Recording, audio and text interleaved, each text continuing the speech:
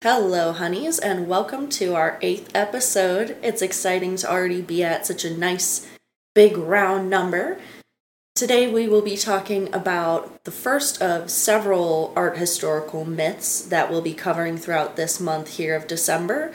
The first one is the myth of the genius, and how, as of about the 1970s, it became more popularly known in the art historical field that was really the myth of the male genius.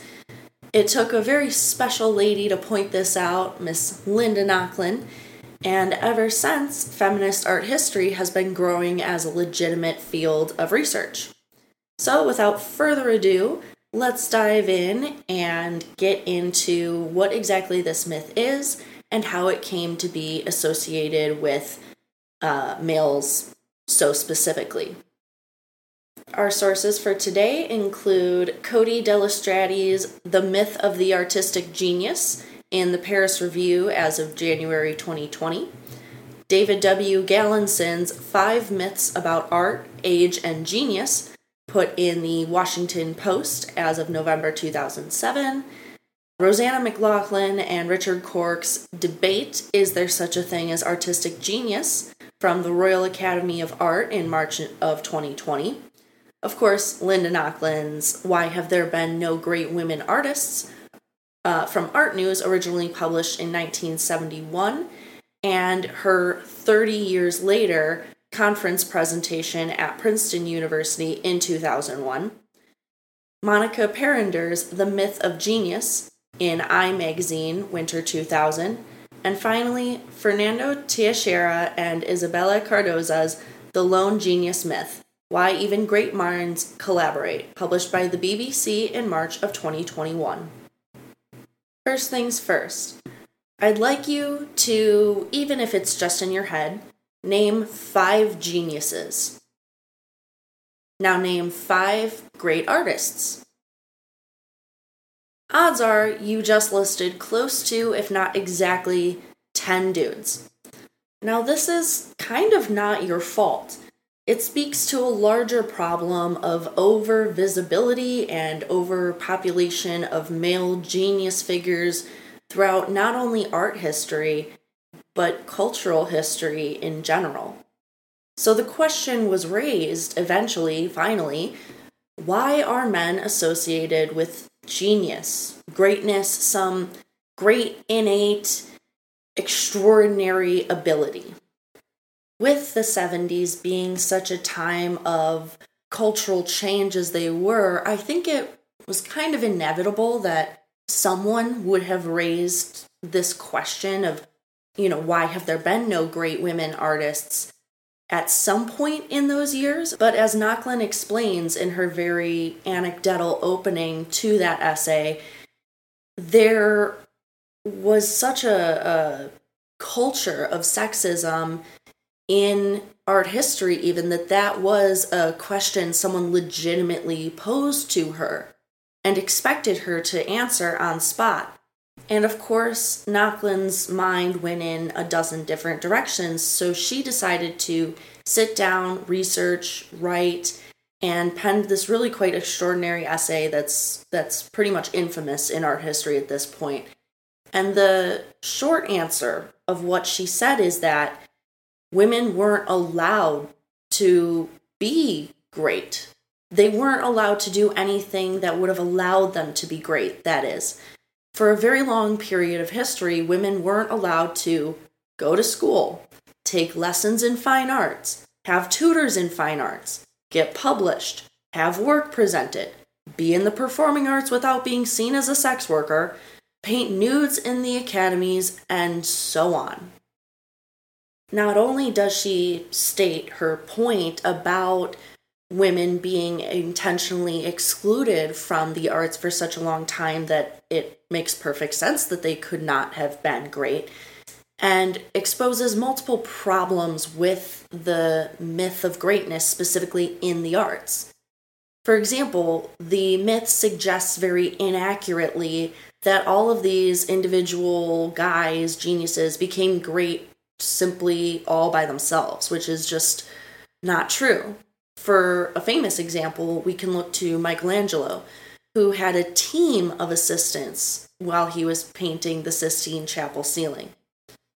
Furthermore, this myth perpetuates the view that creativity is an inborn natural talent, a gift of the few rather than the capacity of all humans, which is also not true.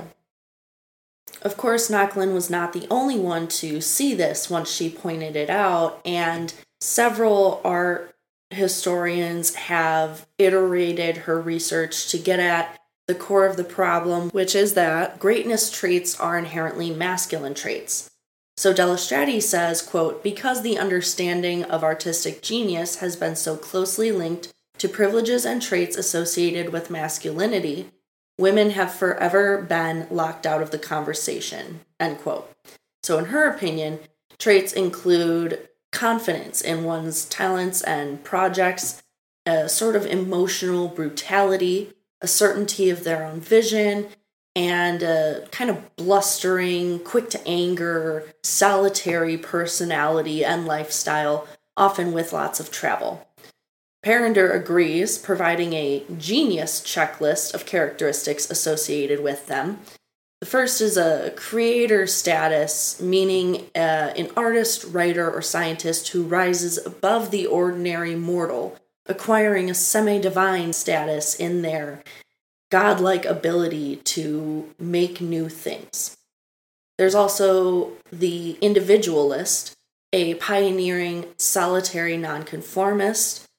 The madman trait, aka, the recognition that links between genius and perceived madness are everywhere throughout the art historical record. There's a perception of intuitiveness surrounding greatness as well, in that the work is seen as quote-unquote natural and unlearned, rather than taking multiple years of schooling and lots of refining of one's trade.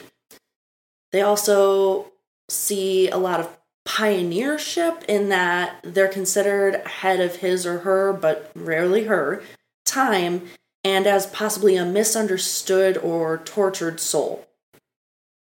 Funny enough, several of these are myths in and of themselves to be the focus of several other episodes in this series. And another side note that I found neat when doing the research for this episode, Teixeira and Cardoza point to a 1995 study by Alfonso Montori and Ronald E. Purser that shows that the lone genius myth spans industries and is especially prominent in tech, which, if you think about the kind of Jobs, Musk-like figures, yeah, perfect examples. Now, in an effort to be fair, I'm going to do something of a special insert here in order to flesh out how ideas of the genius worked and work in the real world. I'm going to cite and summarize the debate that I mentioned by the Royal Academy. So the debate is between art critic and curator Richard Cork, who is for the idea of the genius, versus editor and writer Rosanna McLaughlin, who is against the idea of the genius. And the basis of the argument I found as I read it deeply is the idea of kind of personal experiences of encountering the heights of artistic endeavors versus the belief that genius is a myth that preserves white male privilege and gets in the way of true artistic discernment. And those are some of McLaughlin's own words. Cork starts out with something of a caveat. He agrees that no art is beyond criticism, but he goes on to say that outstanding artists, in his opinion, are worthy of a term to define their exceptional talent. So in his idea, the purpose of the genius myth is more to describe a very deep personal effect of works which, quote, completely transcend expectations, end quote. In other words, works which outlast or surpass both their creators and the socio-cultural forces shaping their creators in some way. And he points to several personal examples of how this transcendent experience might go.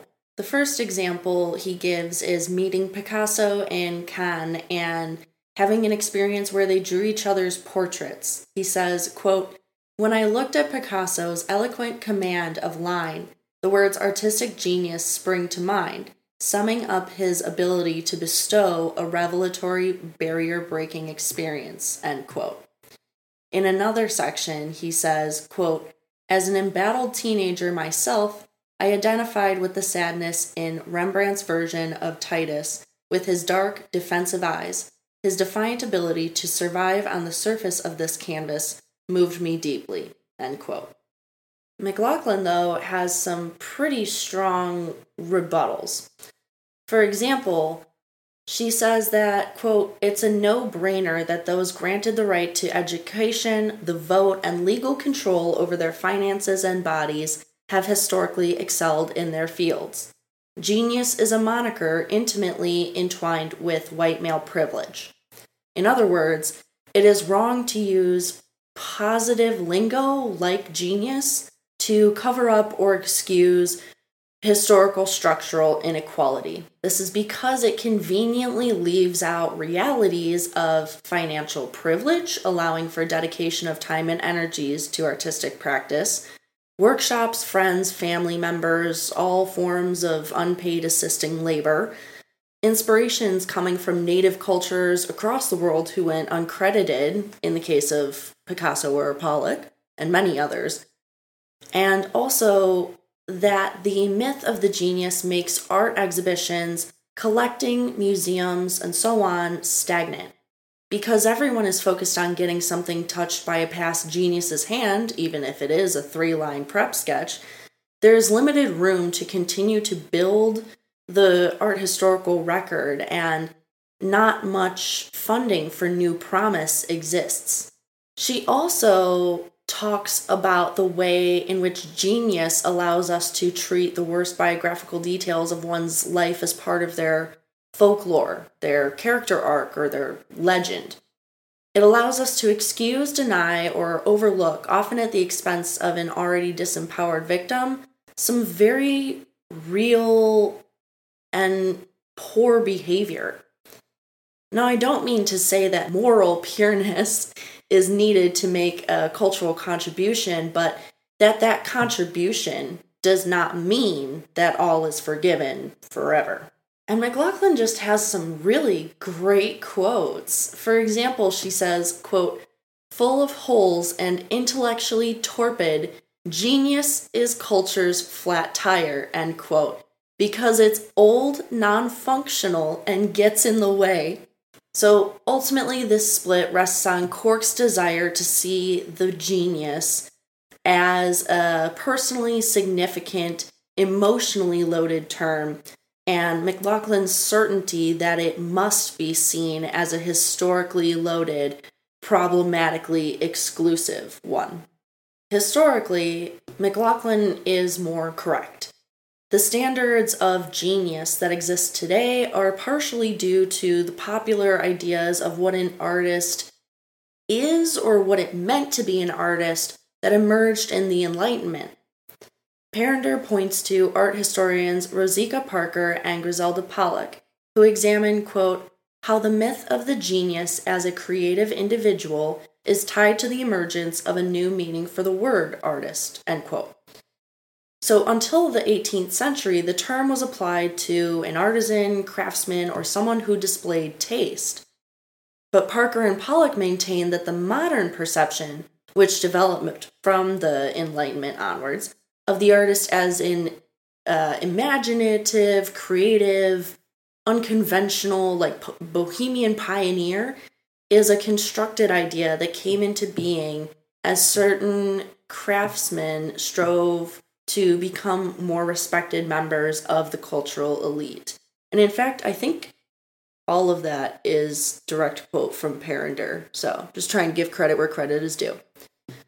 In other words, the genius myth is a lingering, I'm different, I'm special attitude surrounding those who art for money that is only acceptable when it is performed by men.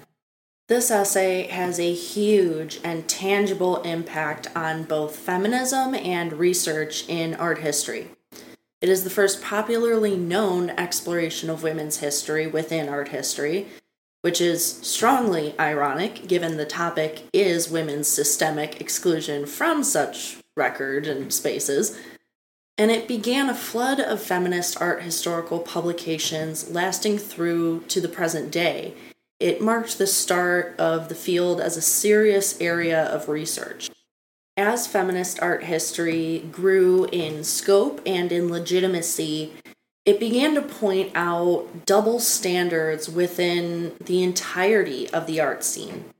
For example, many famous women painters, such as Lavinia Fontana, my girl Artemisia Gentileschi, the Spanish court painter Sofonisba Anguissola, and others, have had works misattributed to men. But this hardly ever happens in reverse. That's because it's harder to prove that a woman artist created something than a male artist. There's a higher threshold of evidence needed. And unfortunately, the greatness assigned to a work can change with the recognition that it was actually created by a woman artist. Furthermore, there are still kind of acceptable standards of production when it comes to men and women artists that are not the same. As Delastrati points out, quote, "For female portraitists, gendered social expectations often come explicitly to bear on what the art can and cannot be. The photographer Sally Mann, for instance, was heavily criticized for supposedly creating child pornography after publishing Immediate Family in 1992, a series for which she took pictures of her young children, Jesse, Virginia, and Emmett, in the nude or in otherwise vulnerable positions on their family farm in Lexington, Virginia." End quote. Now, of course, there's some reason to be concerned when anyone publishes nude images of children, but having seen them myself, it's very clear that they are just kids running around naked as kids do. It's clear that there's a motherly sort of intimacy rather than any sort of nefariousness to the gaze coming through that camera lens. And this outrage is particularly mind-boggling when you compare it to the silence surrounding Gauguin's history as a child rapist when his works are largely still celebrated, or the abusive misogynist Hemingway's past when his works are also still largely celebrated. This sort of allows us to catch back up from Naucklin's 70s feminist era because as the years went on, further change develops. There becomes more and more intersectionality within feminist art history because once the floodgates are opened and this unequal ground is fully accepted as a truth, other identity studies appear.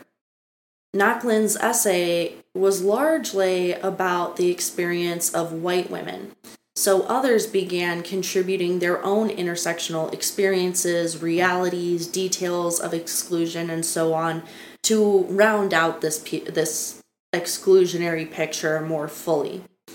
And lots of other studies appear surrounding the representation and histories of queer, Black, Pan-Asian, and other minority artists and art histories. The field has continued to grow and dive deeper into all manner of identity-related issues, exclusion-related issues ever since. Evidence of this can be found even in my own thesis topic and essay, because I specifically looked at the embodied experiences of contemporary women artists in their paintings and or photography. Naucklin herself revised her positions to become more inclusive in her 30 years later paper and presentation of 2001, which iterated upon and corrected her original 1971 essay in some ways. As Perrinder summarizes, Quote, between them, feminists and postmodern theorists have pretty much debunked the myth of the genius, end quote. But she points out that the desire to stand out, to have a name in the art historical records, does live on, saying, quote, the same striving for genius status, the wish to be seen as inspired visionaries, individuals, self-taught ingenues, pioneers, and or simply mad, end quote, is still very much a thing. Especially, she says, of graphic design. Of course, Nochlin and others, once they have firmly established this inequity in the art historical record, are kind of left in a what now situation. So they begin to consider many solutions, and the most prominent and obvious seeming one, reclamation, actually turned out to be more complex than they expected. When I say reclamation, I really mean mining the records of culture and history to find women artists who could be considered great. And there are pros and cons to this approach, as they quickly found out. The pros include that it brings women artists who deserve attention for their achievements to the forefront. It raises awareness of all types of artists, and it reforms historical records for better representation and greater accuracy. But there are some important cons too. There are issues of labeling them all as women artists, because it can become another way to celebrate the artist in a gendered way. It encourages a mental sort of separation between women and artists because of this gendered specificity in the language. And the reclamatory approach also, more often than not, results in posthumous or end-of-career shows instead of support from their early career onwards. Della Strati summarizes this issue by saying, quote, women or not, their omission from art history is glaring. And yet it is not enough to simply plug them into the canon and carry on. The history of art is generally presented as a straight line. Giotto leads to Matisse leads to Rothko. In order to maintain the line, underlying assumptions of what is worthy of the canon must also therefore be maintained. To engage in any kind of historical revisionism is to briefly interrupt the flow, but the line eventually reverts to its original formulation because the popular understanding of what constitutes greatness has not changed. End quote.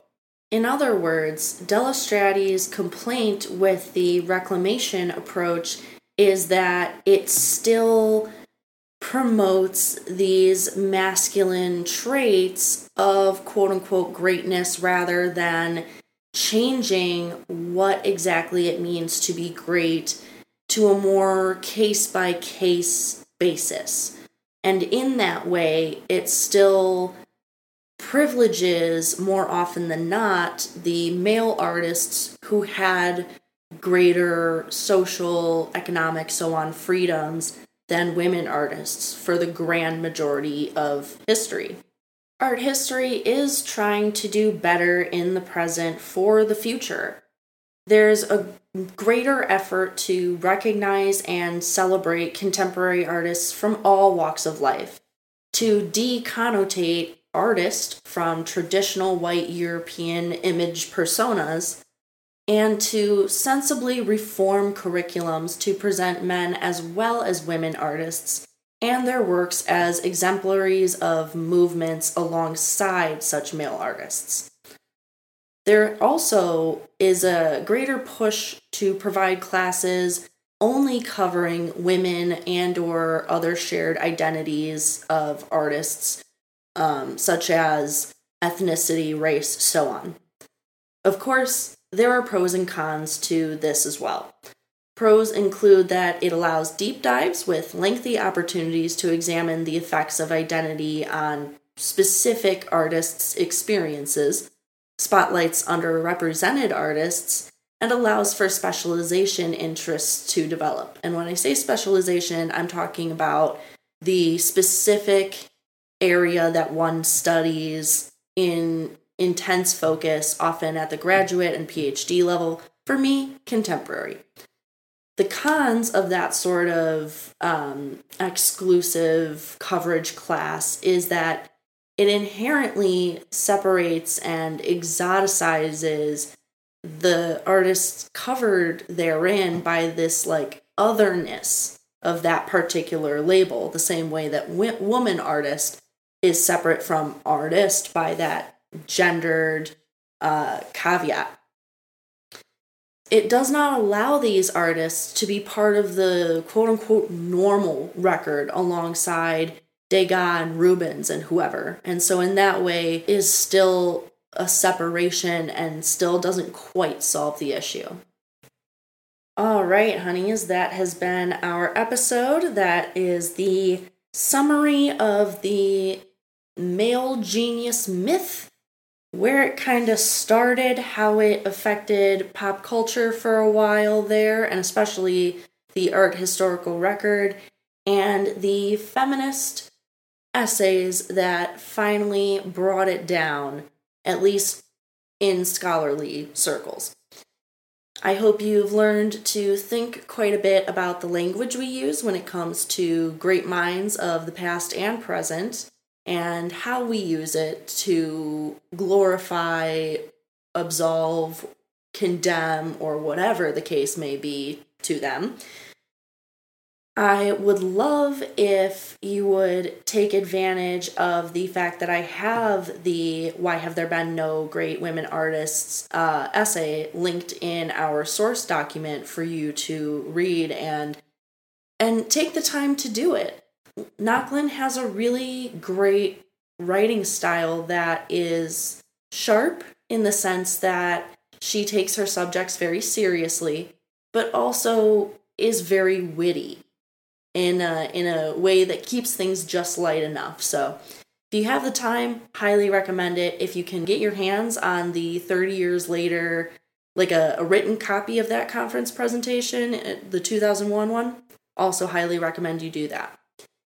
In any case, reconsider who you're calling a genius and why, because you may accidentally be perpetuating some pretty misogynistic sociocultural myths. Be sure to stay warm and take care of yourselves, honeys.